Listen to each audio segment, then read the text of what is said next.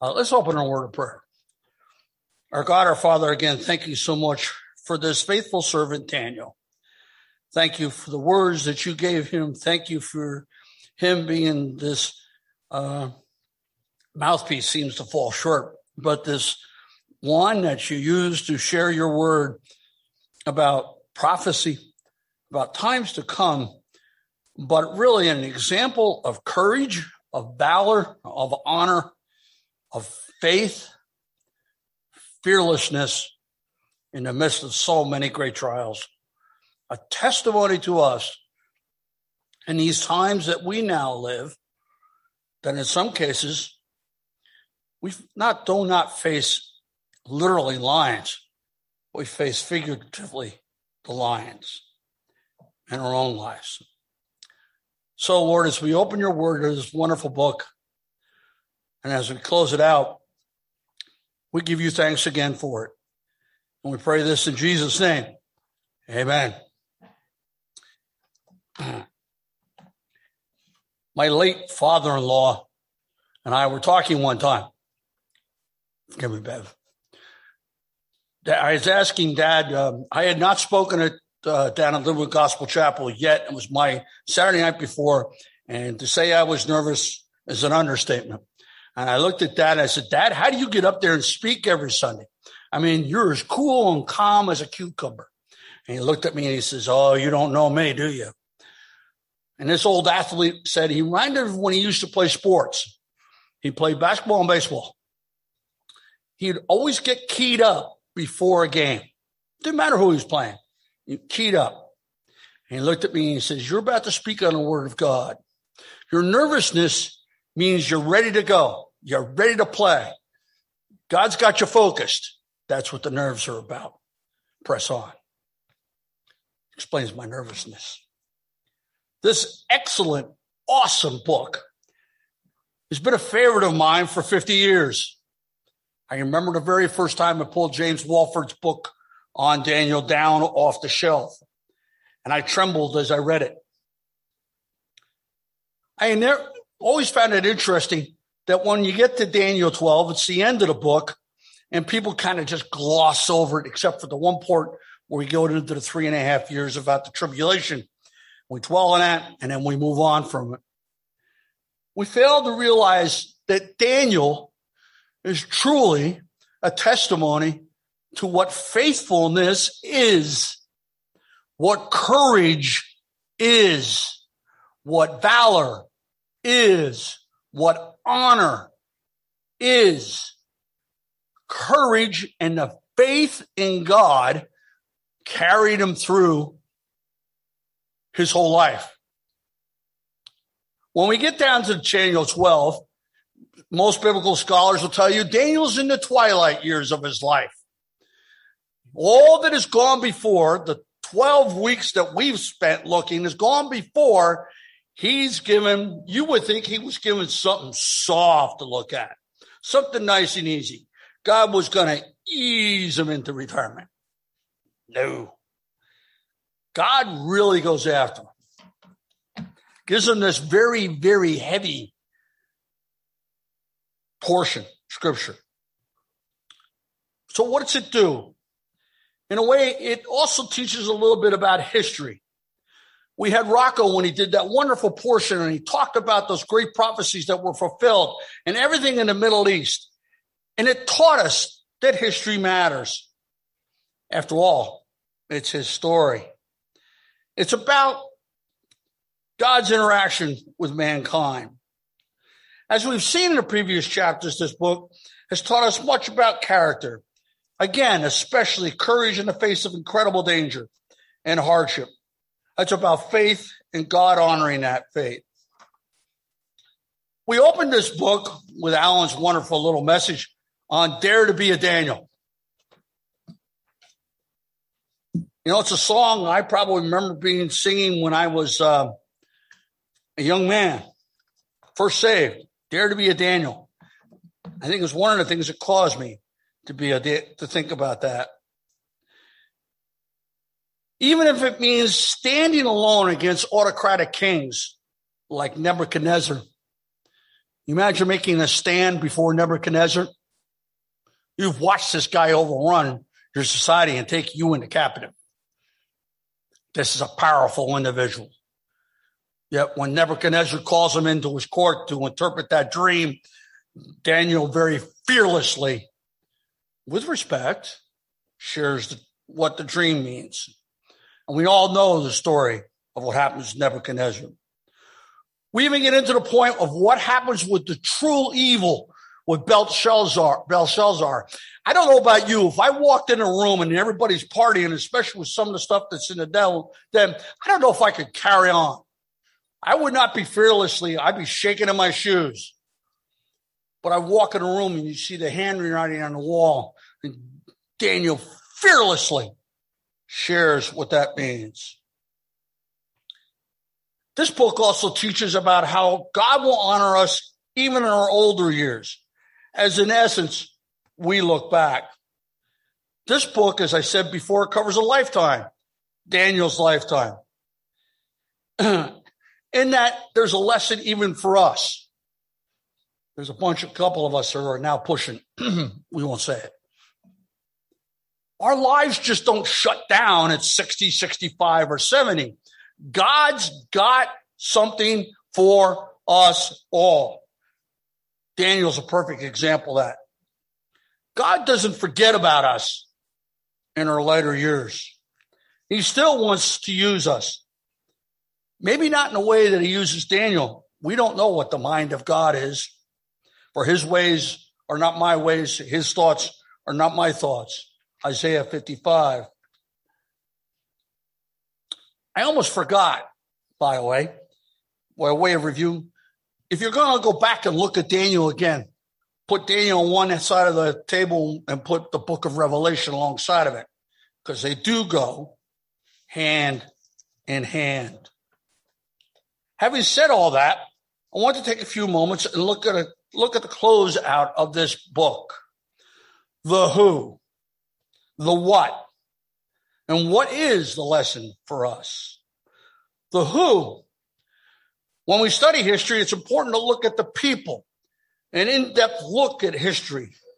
One gains a greater understanding as to what's going on by understanding the individuals. In this case, it's two, well, I shouldn't say persons, but it's an angel. It's the chief of the angels, and Daniel. Who is Michael? Michael the archangel. He is called in Scripture. He's the chief of the angels. Daniel 10:13, Daniel 12:1, Daniel 10:21, and Daniel 9:16. He's also the angel of the end times. There's 1 Thessalonians 4:16, and then Revelation 12. He is a direct tie to the throne room of heaven. Keep one thing in mind. He is not part of the Godhead. He is not deity. He is the highest of all the angels, though. There's even more as you look at Scripture. You can do it yourselves. He is the head of a legion of angels. You know what a legion is? Thousands of angels. Daniel, we have spent the last 3 months reviewing this man. As noted above, most likely now in his later years and approaching the end of his ministry, a rock of a man who in the face of danger stayed true to his Lord, to his faith, to who he was. So the what? What is this all about? To summarize, it's the end of the days as we know it. It's a description of the latter half of the tribulation, the last 3.5 years. If you think what's going on now is bad, yeah, it's bad. The last half of the tribulation, which is totaled 7 years total, this last 3.5 years is literally, forgive the expression, hell on earth. The planet at this point is coming apart. Earthquakes much worse than the strongest ones that hit Japan at 9.0. Volcanoes that make Mount St. Helens look like a minor eruption. Famine across the globe. Murders increase. the slaughter of humanity on a monumental scale. And Daniel is presented with this imagery, which is parallel, as I just said, to the book of Revelation. There are a couple of other things. Considering what Michael is describing in the middle of this is the verse that all of us should ponder. And many of those who sleep in the dust of the earth shall awake, some to everlasting life, some to shame and everlasting contempt. This should be both thrilling and chilling at the same time. There will be a resurrection of the dead. It's guaranteed. Some to eternal rejoicing. Many of us lost loved ones. And we're looking forward to that day when we will see them again, because we've professed that they have done it, and so have we. We profess that Jesus Christ is Lord and that God has raised him from the dead. We are saved. But the interesting thing is this resurrection of the dead, some to eternal rejoicing, I just said, and some to eternal damnation, eternity in hell. I don't know if you know about it at all. If you read it a little bit, there's a whole way of thinking called nihilism.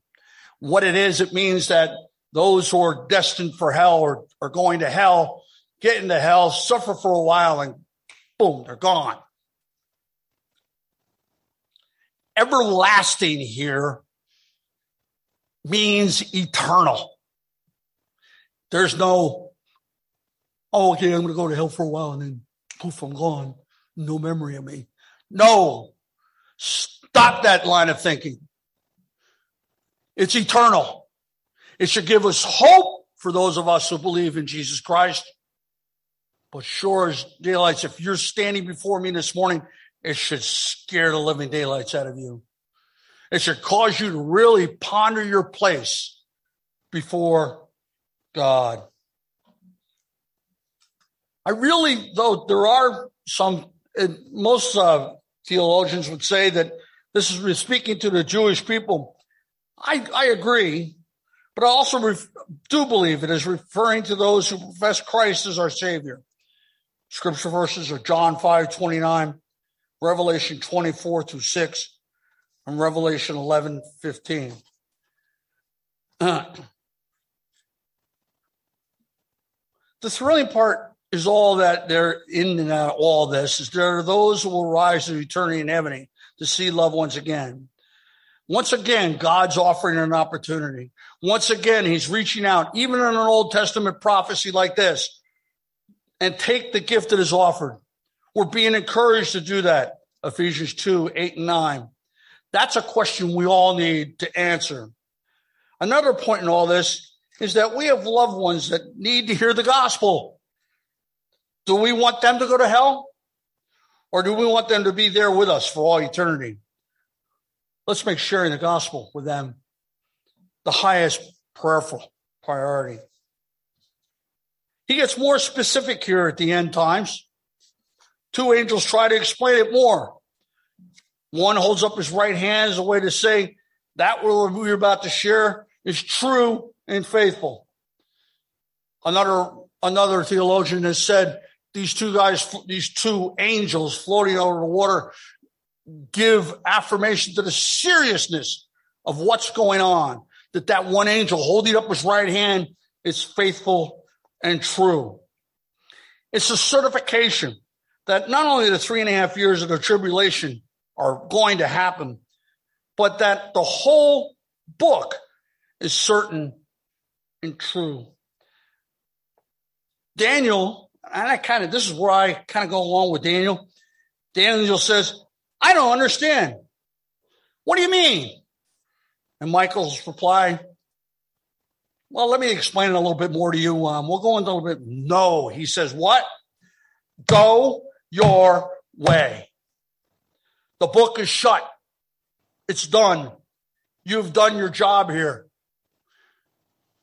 I can almost hear Daniel sighing, going, wait a minute, no. Go your way and live your life is just like you have been, with faithfulness and with peace of mind till the end of the age. This mirrors the end of Revelation 22:18 through to the end. No one is to add or subtract from this book. Our cry here should be much like Daniel has been told. The book's been shut.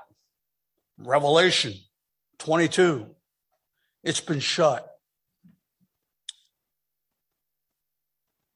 I'd like to read that in closing, if bear with me for a moment.